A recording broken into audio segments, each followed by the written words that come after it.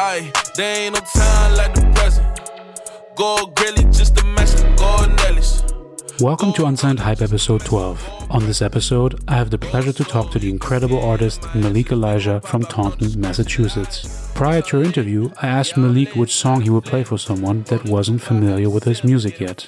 Malik chose his song Lighter Flick, and if you're not familiar with Malik Elijah's music yet, here's a snippet of that song before we jump into the interview. Control the vibe that'll stop me. Life passing me by every second. Mine, truly my only weapon. Spies in the bushes wanna see me breakfast. This is Unsigned Hype. The song you just heard is called Lighter Flick by Malik Elijah, who's joining us from Taunton today. It's an absolute pleasure to welcome you to the show. Malik, why is Lighter Flick the song you would play for someone that has never heard your music before? Well, first off, it's probably it is one of my newest ventures of how I'm exploring my music right now. This is the first time I've released something recording in that type of style. And plus it's overall just a fun song. I enjoyed making it when I made it, and I wanted people to feel that happiness that I had as I recorded it. Plus it just reflects just another stamp upon who I am. I'm a big advocate for the cannabis community, and I love making songs for people who are part of the cannabis community. So that's just sharing something of myself, but also a record that even if people that don't smoke weed, they could still have fun listening to that record. So it was just something that me and my team came together, and we were just this is catchy. People can catch on to it easily, and yeah, it's just fun. So yeah. Would you say that it's, in your own words, would you say it's sonically very different from the stuff that you usually did? And if yes, how so? I would say that it's different, but it still is me. At the end of the day, the only way that I can make music is being myself. So I don't really look at it that way. I will say it's differently sonically because me and my engineer, Kurt, we're trying to get to a certain type of quality and expanding from where we had first started when he had mixed my record Don't Play to now, I feel is leaps and bounds, at least sonically. So we're really trying to push just not really say do something different, but just expand from where we started to building it better off more. And plus since I chose different production than I feel I usually would, then that's also an expansion on the sound as well. You mentioned it yourself. Lighter Flick is your newest release. It came out a few weeks ago. It's currently October 2023, and you've recently released it. I'd like to take the opportunity to go back in time a little bit to 2017, where you released your, I think for you, the first project that made you take rap seriously was Critters by the Window. Damn. And there's a song on there called King of the Critters. When that song starts, you kind of talk over the beat and you say, I just want to know why am I so overlooked and people are not really fucking with me and they're always fucking with everyone else. With that statement in mind, I'd like to hear from you 6 years, 7 years later. How do you feel about that today? Where do you feel you stand today? For me, obviously, I'm still a low level artist, so I do still feel overlooked, but that's just how it is. I will say I'm in a way better position than I was 6 years ago. I'm not doing the same things that I was in 2017 that I'm doing now. Even when I listen back, listening back to Critters by the Window, I haven't played it in a while. I should check it out just to see how far I've came though. Thank you for reminding me for that. I haven't thought about that project in forever, but I will say obviously people are overlooking me because in my personal opinion, looking back, I wasn't making music that people could really listen to, and the quality wasn't there yet, and just certain little things that I still had to develop to really get there. Now I can confidently say that I know I do make a higher quality sound of music. I feel I make music that can that people can shed light on if they like to, and people could live with the music that I'm making. Obviously, I'm not anywhere where I would like to be, but I'm definitely not where I was when I made Critters by the Window. but how do you measure that? Especially the thing that you said I thought was really interesting, the quality. How do you measure the change in quality? How do you know today that the music is quality-wise so much better than it was back then? I feel I don't know, me as a person, I am a student of like how, because I also have an audio engineering degree. I'm also just a student of just rap music in general. Like I study all different sounds, study like mixes, and I'm very comparable. Like I like to, not in the sense of compare my music to somebody else's, but I do compare my sound, like quality sound compared to like mainstream artists. And to hear how my mixes were when I first started, and to hear the mixes now, and to like just go through like Spotify or Apple Music and like play my song compared to somebody else's and feel that it's at least close enough, then that's how I see that my quality has improved. Something I want to stick with for just for one more second is this idea of being overlooked. Can you describe how that feeling was given to you? Like, what did people do to give you that, just by not reacting to the music that you posted, or? Yeah, not reacting to music I posted, feeling excluded from certain things at times when like I knew, feeling excluded. Oh man, how can I say this? Feeling excluded at times when like people knew that I was also doing the same thing. And obviously, like looking back at it, I truly don't have any hard feelings against anybody, because like at the end of the day, like within the music community, everybody's trying to make it in music. And I feel like I didn't understand that at that time. And I also just didn't have the understanding of like when it's your time to do something, it's your time to do something. But yeah, I haven't really even thought about that in a while. Damn. It is now your time? Dang, that's a really good question. That's a really good question. I don't really even know. I think, honestly, I feel like sometimes, even now, like sometimes I have to feel like I have to underrate myself to push myself higher. I think it's like kind of like a hyping thing in my head. It's just like, yo, like always feeling like the underdog to push myself to reach something higher. I think it's honestly, now that I think about it, going back, damn, I feel like I'm in therapy right now. Going back to it, like my mindset, it was just like humbling myself and like downgrading myself to like fully upgrade. Because even now, like I'll do a show, right? And people will say I killed it or whatever. Like I'll get a great reaction from a crowd. And then as soon as I walk into the green room, I'm already critiquing how like I should have did something better. Mm-hmm. Yeah, it's actually really interesting. You mentioned that it like maybe this is a form of like self-protection, because by always thinking of yourself as the underdog, you might never be disappointed by what's not coming, right? I don't know. At least that's my quick interpretation of what you just mentioned. No, thank you for asking that. Like I've never really reflected back on that time of like why I even said that. Dang, I got to do some soul searching. That's cool, man. If that does something, if that creates some thinking, that's always good, you know. But yeah, I mean, I have to say, like, you are an artist that cherishes every single step and every new achievement, every new follower, every new stream. I really think that that's so great, because you can really see the growth that you've been through over the last years. This whole journey, basically, you know, performing shows in the US and releasing really all this incredible music, that wouldn't have been if you hadn't picked up a pen, I think at like a year 12 years old, so fairly young, where you started writing your first lyrics. Can you take me back to that day and what made you decide to pick up that pen and write songs? I honestly, like, I only wrote that one rap when I was 12. I didn't really start getting into rapping until after I was like done like playing football when I was like 15. But for my first rap ever when I was 12, I don't even know what I was doing. Like I feel like I was like, just like a super creative kid. Like I did like tap dancing, I did African drumming, like I was in the choir, I did a whole bunch of stuff like that, played drums, all different instruments. So like when I wrote my first rap, I don't even really know what like compelled me to do it. I just more so just like sat down in my parents' dining room, and I was at the top of the table.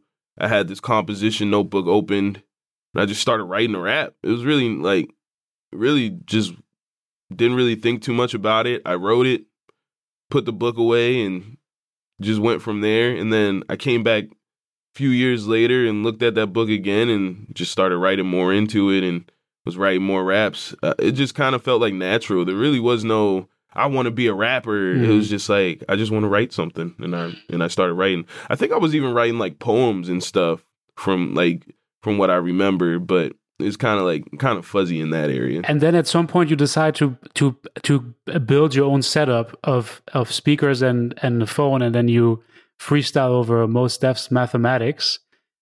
That's where do you take that from there? So I mean that's a pretty serious step, because you're recording your first track basically to upload it on SoundCloud. I think you've shared it. Yep.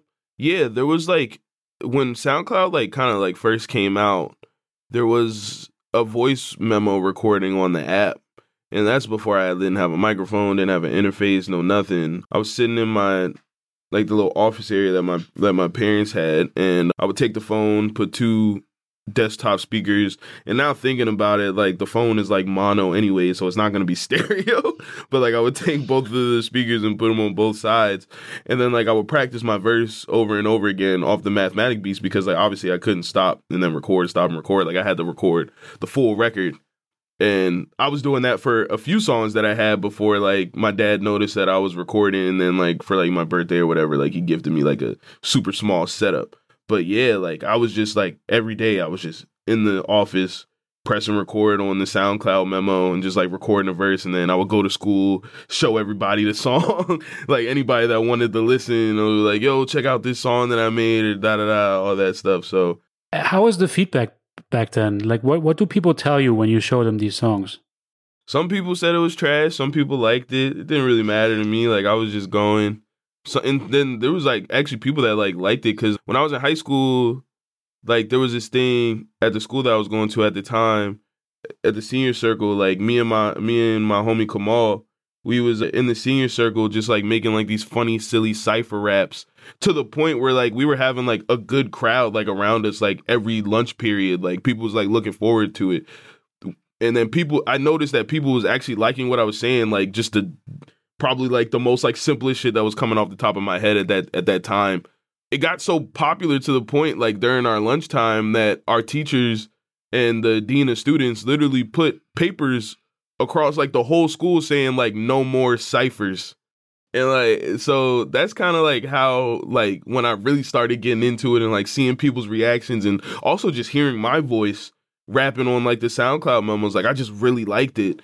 And like, I just wanted to get better. Like, it wasn't even like, oh, I need to get better. Like, I was just like, I really like doing this.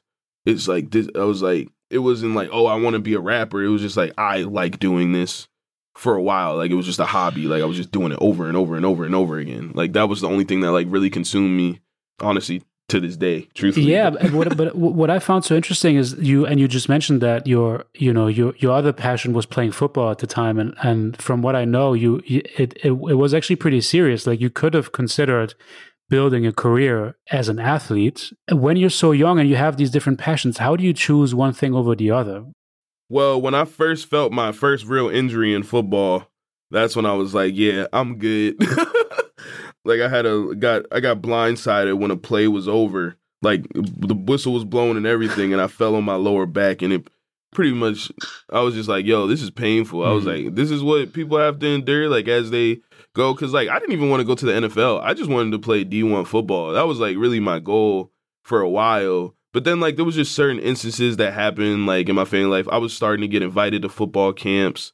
I was getting invited to do certain things. Like, my parents just didn't want to allow me to go. So that kind of like, I feel like that somewhat deterred me a little bit to like try to advance to the next level in football. And then when I started like discovering more about rap music and finding the music that I love, like that was something that is just like, didn't really take a lot of money to do. I could just find a beat off YouTube and progress in that. And it just went from there. But just like finding passions, like I was always an adventurous kid though. Like I played chess tournaments all throughout middle school. Like I said, like I tap danced, I did African drumming. I even wanted to skateboard. Honestly, I wish like I was more into skateboarding than football. I feel like I wish I put more time into that like when I was younger. And I still love skateboard culture, but like it was just like trying things out and and seeing how good I can get, and is this something that I see myself doing for the rest of my life? I feel. But eventually you did go with the career in rap, and you're fully living it. Was that risky for you? But let's maybe start with another question. When was the moment when you knew that rap was going to be a career for you? I would say probably like my sophomore year of college, when I changed my name to Malik Elijah. That's when I knew it was serious, because I was going to school for audio engineering and I wanted to be a mix engineer. And that's like kind of like where I was going to go into my field. And then I was starting to figure out that I didn't enjoy mixing as much as I thought I was going to, and like recording other people. Like I was just found myself like trying to do a show at my school, or finding that more and more people was liking my music, and I just fell into like deciding, hey, I want to be an artist. And I don't know, and I'm not gonna lie, I like the aspect of being the star. I like the aspect of stepping on a stage and people knowing the words to your music, and people performing for people, and people reciting your words back to you. I just found more of a passion and more of a drive and more of an interest in that than I ever did like doing audio engineering. Obviously, I still utilize those skills whenever need be, but yeah, that's when I really started diving in, and it's just like, I want to be an artist. And I knew, but I also made the conscious decision knowing that how long it actually takes. I've been doing this since 2017. I just got to the point where I'm doing consistent shows maybe about a year and a half ago. That took me to that point where it's like, okay, I'm only getting 5 plays on SoundCloud. And now it's like, oh, I'm getting this amount of millions of streams 4 years later. So I knew it was going to take time. Now I'm at a point where it's like, oh, it's finally happening. But now it's like, oh, I have to look at everything and be like, okay, how do I want to separate myself? How do I want to show who I am? So like, I'm now in the process of, oh, I'm actually an artist now. What can I do to get to the next level type of vibe? So, what's interesting is always this, like, I feel like a lot of people that have such a strong passion for something, they also decide to just go all in with the music and not really pursue other kinds of passions or careers or go to university. Did you, because you mentioned your sophomore year and you mentioned university, was that to get an extra sense of security in case something was not going to work out with regards to your rap career? No, not really. I utilize education in a different way. I utilize my education for myself and to have information for myself. Like even certain jobs that I've worked, like I've worked multiple different concert jobs. I've done stagehanding. I've done audio visual. I've sold merch just so I could learn the ins and outs of how that is as when I'm an artist and the people that I picked to be on my team.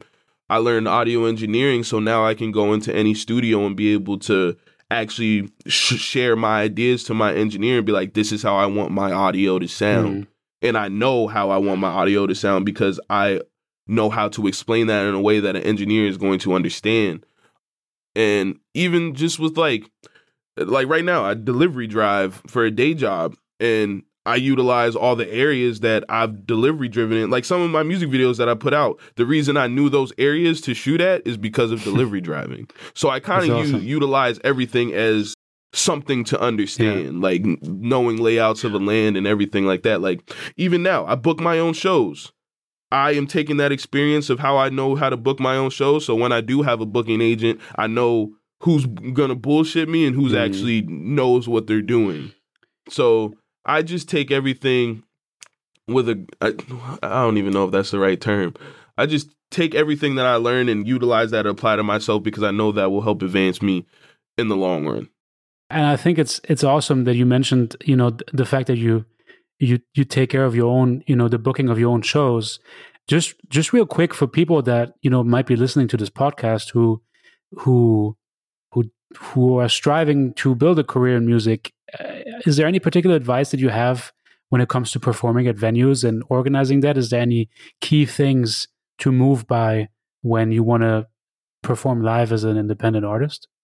My thing is, everybody's journey is different. Like, even for instance, Tizo Touchdown skipped a lot of steps and he's doing arenas. You know what I'm saying? But for anybody that's like at somewhere in my level and see where I did, I just got to doing stages. I was doing DIY venues. I was on the same ground level as everybody else that was watching me perform. I found different areas to perform at, regardless if it was a stage or not. I started off DIY. There was no engineer. We was mixing the vocals ourselves. There was no producer to tell us, oh, go on stage. I just got to that point a year from later. The thing is, if you want to perform, go to an open mic. Try to find people that you get that are putting on shows. Because usually if you're at an open mic, you're going to find people that put on shows. Do those shows as much as you can. Obviously, don't exhaust yourself. But use that to get to use that for repetition and practice. Like, you're going to perform in front of 5 people before you perform in front of 500. You know what I'm saying? That's just how it goes. Unless you're one of the people that skip steps. Yeah. How was it for you, the first performances? Because I saw a lot of your performances, at least in video form, and you have such a natural stage presence. Was that always like that? I feel like it because I came up in the church, so like I was already used to like performing on stages, but obviously I was performing in groups. But now it's like performing by myself. What people don't know is I'm also in this room that I'm sitting in right now, just performing in front of a wall, days in and days out, before I even got to the point that I was performing in front of people, even before like an open mic. So like I also, on top of rehearsing, I study concerts. I don't really watch a lot of TV. I watch concerts. I go to concerts all the time. Like, it's to the point where concerts are consuming my life. I was just at a concert like a few days ago. I truthfully study all the time. I've studied everybody from J. Cole to Billie Eilish, Red Hot Chili Peppers. Anybody that performs and I feel like performs well, I study and I watch how they do that. Can you name a couple of specific elements that you observe in these performances? What do you look for? I observe how much an artist talks while they're performing. I observe transitioning. I observe how much they move and when they don't move. I observe their call and responses. I observe lighting, stage setup. Observe like if any artist like does an interlude. Like, I've really found this like very interesting. I saw me and my girl saw Tame Impala perform, and he had this stage interlude where like it dropped, like this lighting fixture dropped down and it made like this super loud kind of obnoxious noise, but it was really cool too though. Like, it looked like an alien spaceship like just shooting out, and it was like for like maybe like 2 minutes, 3 minutes, but like in my head, I'm thinking like, maybe he's going to like take a break. Like, he might be changing his clothes because he's sweaty or something. He might be taking a drink so he can come back and perform for like the next like 45 to 50 minutes. So like, I always look at that, like what artists are doing to like not tire themselves out, like while they're performing. Because truthfully, if you're a solo performer and you're not like with a band, you're usually just standing there and you're doing it. But like when you're like me, I have to be able to cover ground of like a whole stage. And make sure that I'm showing love to the left side. Make sure I'm showing love to the right side. Making sure I'm pointing out to the people at the top of this top that like people usually don't notice, or people that are dead in the middle. Like, I want to make sure that I'm giving attention to everybody. So those are the aspects that I study. Like when I watch shows. What's something that you've quickly learned not to do anymore with the more you performed? Are there like any clear things where you were like, okay, I need to change that? Like, what's something to look out for when you start performing? Not talk a lot. That's the one thing. Like, as my performances progress, just with my performance style, I'm not talking a lot anymore. I might shout out the city. And if I do any like monologue talking, like I wait towards the end, like towards like my second to last, just to like thank the crowd for like showing love, letting them know what my name is. Obviously, I do an introduction of my name in the beginning as well. But yeah, I don't really talk too much. I just let the music speak for yourself, because and shout out to my girlfriend. She's the one that gives me the most, like, she is the person that when she sees my shows, she lets me know like what it is Like, she's like, you talk too much right there. You should have just kept going with the show. Or you should have did this. And, like, she also helps me analyze as well. So it's like, obviously, everybody's show is different. But I know for me, like, I want my music to talk. I'm not that good with, like, making jokes. If I try too hard, it's not going to be funny. And, like, I just try to just show my music because that's what people are there for. And I don't want to lose attention. Especially like now that I am an up and coming artist, so like I have to do everything in my power to keep a crowd's attention for the amount of time that I'm on stage. Do you have a favorite song to perform? Favorite song of yours? I would say I love to perform. I'll give you 3. I love to perform Brand New because that usually gets people like super hype. I love to perform Own Lane because people really like the bar aspect from that song. These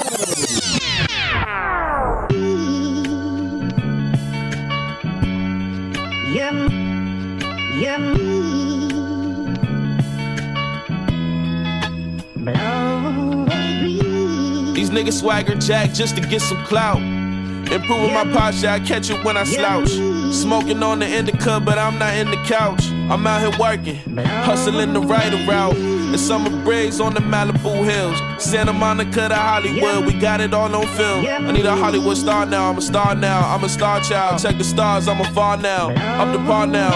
I got a Tiger Woods 1997 swing, bad bitch on my beat the pussy, but ain't, that's a break the frame joy. Let's fill the void right quick. Now I'm less irritated, less annoyed, like shit. And like shit, I'm the one, not the two, not the 3. And like shit, I'm the one, not the 2, not the 3. Like shit, I'm the one, not the 2, not the 3. Not the 2, not the 3, not the 2, not the 3. I'll never surrender, the possibilities is endless.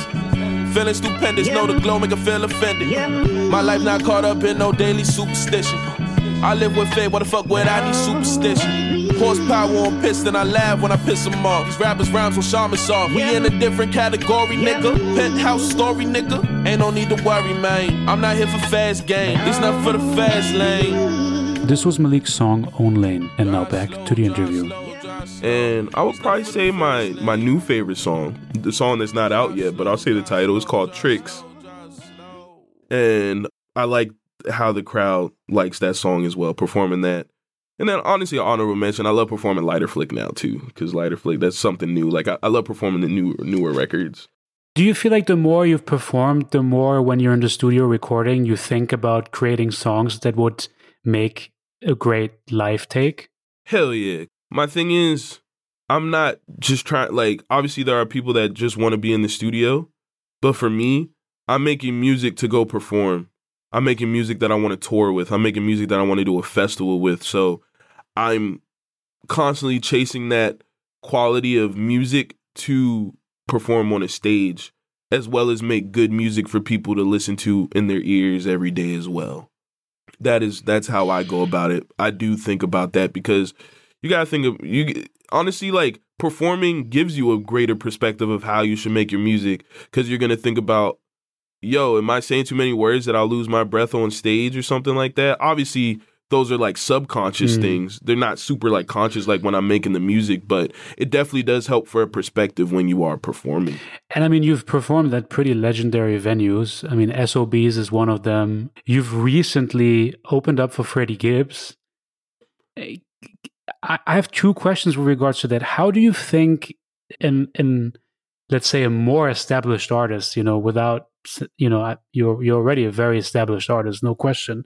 But someone like Freddie Gibbs asking you to open up for him, what does that do to your career? Do you feel that in terms of new streams, new people following you, listening, tuning into your music? What impact does that kind of invite have to perform before Freddie Gibbs? So when you open up for an artist like a Freddie Gibbs, that is when all the practice of the open mics and the DIY shows come into play, because this is your moment where you're in front of more people that you could bring out yourself. I'm pretty sure when I did the Freddie Gibbs shows, anywhere between 500 to 700 people that was there right in front of my face at the time when my set was on. If you perform to the ability that you are, because I knew I was going to perform to the ability that I knew I was, because I prepared for it. So when I'm on that stage, I'm commanding that attention from a crowd. I don't care if it's 5, I don't care if it's 1,000. I'm going to command that energy. Obviously, not everybody's going to like what you're doing, but there's a possibility at least 20% is going to like what you're doing. So you need to take that opportunity to do the best fucking show that you ever can, because that could possibly be the meaning of your newest 50 fans that show interest, your newest 100 fans. When I walked off stage and I wiped the sweat off my face or whatever, and I looked at my phone and I saw Instagram, I had 100 new followers. When I walked, and then obviously, since like I'm not a Freddie Gibbs yet, I'm still allowed to walk around the crowd or whatever without causing a frenzy. So I walked through the crowd. I talked to people that enjoyed my show. People showing me, like, even before I left the stage, a kid literally pointed his Spotify in front of my face and said, "I followed you." You know what I'm saying? Like, walking around the crowd, people like, "Yo, I subscribed to you on YouTube. Yo, I followed you on Instagram." That's amazing. All this stuff. So it's like, doing shows like that is a great opportunity. Obviously, at this level, I'm not always going to be doing those big shows, but when I do, I'm going to make the best of it. I'm going to treat it the same way I did when I was performing in front of 30. It never changes. The energy never changes, but there is a greater opportunity when you're doing something big like that. And how does that happen, that Freddie Gibbs or an artist like Freddie Gibbs checks out your music and says, "I want Malik to open up for me"? So I'll say it like this. I didn't talk to Freddie Gibbs' team at all. That's what people think, that the artist is the one that's picking you out. I just don't want to fake the funk like, "Oh yeah, Freddie fucks with me, da da da da da." Because if so, I'd be on the whole tour, I feel. But I just reach out to I just try to find companies. I try to reach out to talent buyers and whatever type of connection that I have or friendships that I've developed with people, to be like, "Hey, is it a possibility if like I could get an email to try to get on this show?" Sometimes they'll say no, sometimes they'll say yes. But the thing is, you should never reach out for something like that unless you have the credibility for it and if you are also prepared for it. Because there is no point for you to step on a stage and not have a set ready. Obviously, you're never going to be ready for any sort of opportunity like that because it's new to you. But you don't want to mess up, or fuck up a opportunity because somebody gave it to you, but you did not handle it the way because you don't understand how to handle it. So a lot of people see that big stage and they're like, "Oh, I need to get on that big stage." But truthfully, do you know what to do when you are on that big stage? Obviously, you're not going to know until you find out, but you need to have some sort of preparedness before you go there.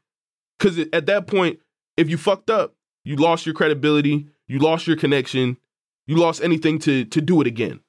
And another thing I will say is, make sure when you're doing shows like this, make sure you're on time. Make sure you're communicating. Make sure you're nice to the engineer. Make sure you're nice to the lighting people, because those are the people that's going to make your show sound even better, look even better.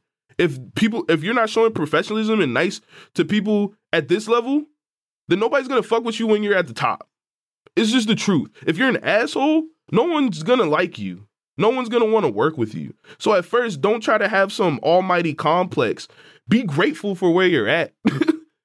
And just take the opportunity as it is and be grateful.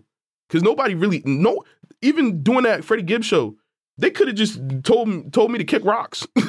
Like, it could have been anybody on that stage, but it just so happened to be me. So I'm going to be grateful, and I'm going to make sure I'm also thanking everybody that's helping with the show.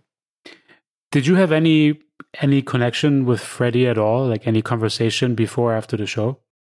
The only interaction I had with him was 20 minutes before his set. I walked out into the back, and his manager and DJ were walking to their green room, and I could tell I'm pretty sure he was fried, because like he was behind my DJ, and then he kind of looked like with like this funny smirk, and then he like put his hand out, shook my DJ's hand, and then shook mine. But like overall, like it's not like he didn't acknowledge us. Like he was like, "Oh, I'm Freddie Gibbs, so like I don't gotta say hi to these people." Like he still said hi to us, but like that's the most interaction you're gonna get. Like I don't try to be in the artist's face like that, because truthfully, Freddie Gibbs is trying to get to the next level. You know what I'm saying? He's trying to get to the next level himself. Talking to the artist can only can get you so far.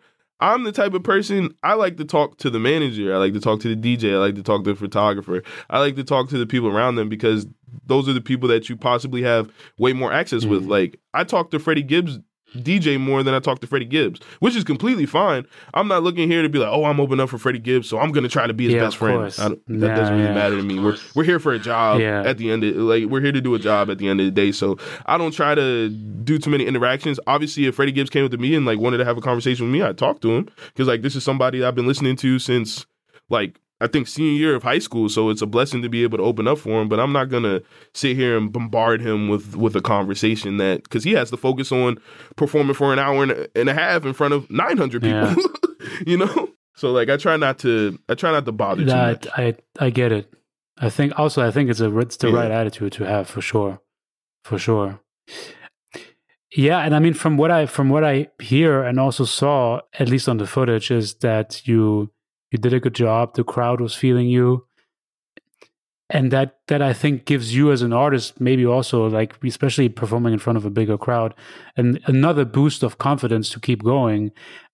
I know that with the things that we sometimes do, you know, whatever we do when we're creative with something, we might not always have this confidence. And I think that around the time you recorded your song Serve, you were kind of wondering what this was all for and which way this was going to go for you in terms of a career. But then, you know, I know that Kenny Beats tweeted about your song because you dropped the cave in that song, and then it eventually became one of your most streamed tracks. You know, it has millions of streams. As a first question, maybe, what keeps you going in these moments when you're in doubt? Is there a way for you to describe that? What keeps me going is truthfully just, I love making music. I would do this if I wasn't making any money off of it. I still don't make a lot of money from it. I do it because it's the one thing that just brings me happiness. Being able to step on a stage brings me happiness. Being able to study music and listen to music brings me happiness. It's just something that I've always loved to do, even before I wanted to be an artist. Like, I just have always gravitated towards music. It makes me feel something. It inspires me. It keeps me going at times. And it's just like, I'm always a person that's not stagnant. Obviously, there's going to be times of doubt that I have. And I had a doubt. Like, I had some doubts like 2 days ago, and then I got booked for a show. So it's just like, you know, sometimes that stuff comes with it, but I just keep going regardless. Even like I've kept going even through depressive states. When I made Serve, I was depressed, like so depressed. I was just like, I want to make a fun song because I'm sad. And it just so happened to be that one song that people gravitated towards, and Kenny Beats had posted it, which I'm super thankful for. Hopefully one day I can meet him in person and actually thank him, because like truthfully, that was a turning point when I was like, yo, like, yes, I am supposed to be doing this. This was a confirmation. And then like you'll have like those mini confirmations. When I opened up for Earth Gang, that was another confirmation. When I did SOBs, that was another confirmation. Opening up for Freddie Gibbs, that was another confirmation. Selling out a show with my homie Ken Rose, that was another confirmation. So it's like, obviously those little nuances keep you going, or those little wins, but you have to be able to push through your doubts if you really care about something. Because at the end of the day, you're always going to have doubts. There's always going to be negative thoughts. There's always going to be times shit happening in your life. But if this is something that you actually want, you have to just keep going and go to get it. I'm just a persistent person. I'm very persistent. If I got one no, I know that if I get a no from something, I know I'm going to try to go find a yes for something else. Like, it is what it is. You can't let it deter you.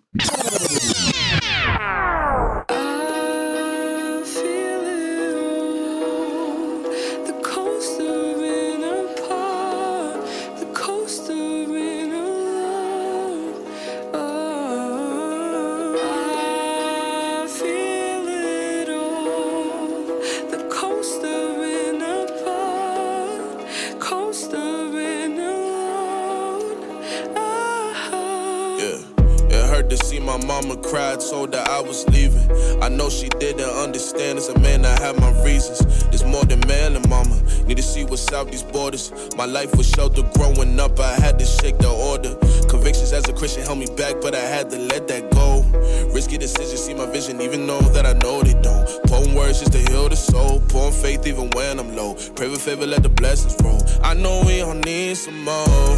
Overflow for the overload. We put these stories in concrete, time lapse and watch the rose grow. Remember getting bullied back in 04. I am not going back to that. 50 Drake with the back to back. 24-42 back to back. Home run.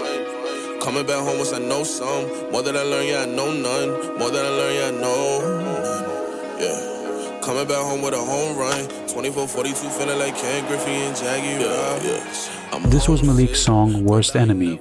And now back to the interview. And with regards to, because, you know, I've talked to a bunch of artists and some of them, they're still, you know, they haven't had one single song that hit 1 million. Some of them haven't even hit like 5,000. So this million stream thing is kind of like one big milestone for many, I think. I'm wondering, you know, I know that there's a lot of factors that play into getting to those streaming numbers. Like it depends on how long the song has been uploaded, and you know, is there some kind of viral thing that happens with artists posting it on their page and stuff like that? But do you try also to sonically understand why certain songs are much more streamed than others? I've had those conversations with my team. It's nothing that you really can, like stuff like that, when that happens, there's nothing that you really can plan for or understand. Obviously, you can try to replicate it, but trying to replicate it is like trying to just chase the lottery over and over again, which I'm not for. I'm going to put out the music that feels good to me and that I feel like people will like, and if not, back to the drawing board. Obviously there's a formula, but I'm not the type of person to stick with a formula. I'm just going to make the music that I like. So, you know, when Don't Play hit 1 million, I didn't know Don't Play was going to hit 1 million. I barely even liked the song when I first made it. Like, I didn't know Serve was going to hit 1 million. It just so happened that Kenny Beats had posted it and people actually really fucked with it. Like, just it is what it is. Like, I know for a fact those aren't my last 2 songs that are going to hit 1 mil. But, like, I'm also not concerned about when another song's going to hit 1 million either. It's just like, when I put the records out, are people gravitating towards it? Do people like it? Are people sharing it? Do people enjoy it? And that's enough for me. Is that success for you? Like how, because you mentioned so many different things, you know, all the little the many milestones that you've achieved over the last years. You've listed a bunch of them. How do you define success for yourself? What is success when it comes to your music? Honestly, success for me is when I can tour in a random city in Wyoming or some random state in Idaho or a country in Europe that I've never even been to Europe. So if I can go to Europe and say I'm doing a show and a few hundred people show up, I feel like for me that's success to me. 'Cause like I can connect with somebody that I've never met in person, but they know every word to my song. That is what I want. Pretty much. That's what I deem as success. It's not a Grammy anymore. I used to think that a Grammy was something that means success. Obviously, on a mainstream level, it does. But for me, if I can be able to feed myself, feed my family, be comfortable, be able to go to any country that I want on a vacation or for a tour, then for me, that is success. And do you have your next milestone in mind already? Like, is this something that you think about, the next thing that you want to achieve? I want to support somebody on their tour. I want to support a bigger artist on their full tour, whether that be a European or tour or a US tour or both. I want to do that wholeheartedly because I know that I'm built for it and I know that I can do it. Any artist in mind that you would like to support on their tour? It don't even matter. Whichever artist that shows me love, I'm completely fine with it and completely content. Because you never know when that opportunity is going to come again. It literally could be anybody. It don't matter to me. I'm going to just perform. Yeah, but you might still have your favorites, right? You might still have like your dreams and aspirations of like, oh, I'd love to. Oh, yeah. Nah, most definitely. Let's see. If I could tour with anybody, obviously Mick Jenkins. He's one of my favorites ever. Very dope. A high dream one would definitely be Kendrick. I would love to be on a Kendrick Lamar tour. I'll do like a few more. Baby Keem would be cool. I would love to tour with Baby Keem. If Buddy ever does like a U.S. tour, I would love to tour with Buddy. That would be cool. And then let's see. T-Pain. Yo, if T-Pain hit me up for a tour, I'd be down. That would be lit. No, I know you got a lot of love for T-Pain. I mean, T-Pain is legendary. T-Pain is like one of the first like artists I discovered of like hip hop. Like when I saw him and Kanye put A Good Life out in 2008, I was like, yeah, this joint is lit. Yeah, no, I totally feel you on that one. Hey, one thing that I like to ask artists a lot in these interviews is what other unsigned hypes I should interview next. Other independent artists that you think are still flying way too much under the radar. Maybe you have one or two that you want to talk about. Well, one that I've kept hearing about and keep seeing and is Soul Child. She just put out a project today, actually, that I'm going to listen to after this interview. And I'll say the homie Wakai. Wakai would be somebody because I was on his album, and it's a really good album, and he's about to go on tour, and I still feel like he's also underrated, but people are catching on to him as well. Ken Rose, that's the homie, and My Name Isn't J-Mac. Yep, perfect. Those are the few I would say. Nice. And there's obviously more people that I do like, but those are the ones that popped up in my head right at the moment. All good. Yeah, I'll make sure to add them to the podcast playlist. A couple of songs, people can check them out for sure. If there's something that you wish you would have known about the music industry prior to becoming a part of it, what would that be? Honestly, I'd probably go back to like when we was talking about Critters by the Window, knowing that everybody has their time, and being patient is the one thing that will help you in your times of doubt. Yeah, that's what I would say. All right, we're getting into the last couple of questions. Maybe, and we've been talking about this a little bit when we were talking about performing live and stuff like that, but to artists that are really just, who might have never put out a song even, who are really thinking about it and who believe they have the talent to start a career in music, what's some advice that you would give to them? Don't focus on streams. Don't focus on accolades. Just make the music to make the music. Just have fun with making music and just trying to get better first before you chase anything else. If it's not about the music first, then you'll get lost. And being lost is not fun. Just love making the music. Yeah, my final question would be, when do you open your amusement park? When's that happening? Yo, that's great. Yo, oh my God, you really researched. Oh, that's lit. Honestly, man, hopefully by the time I'm 40, that would be great. That's still one of my biggest dreams. I really want to have an amusement park based all around like music and just some really dope roller coasters. I got a lot of dope roller coaster ideas. Can you describe one? Yo, there was like, like those roller coasters in Spy Kids, like when they were like the roller coaster like stops, like the roller coaster like stops and then it hops onto another one. Like I want to do something like that, but in like a safe way. Maybe like, I don't know, like if it rises up and then it's like grabbed by like robotic hands and then it drops back down into another drop. Like that would be lit. I feel like by the time I'm 40, the future would be able to do that in the most safest way. I hope so. I also feel like, yeah, bro. I also feel like there should be like some sort of like protection on the bottom of a roller coaster. Like if it fails, like I feel like we need that.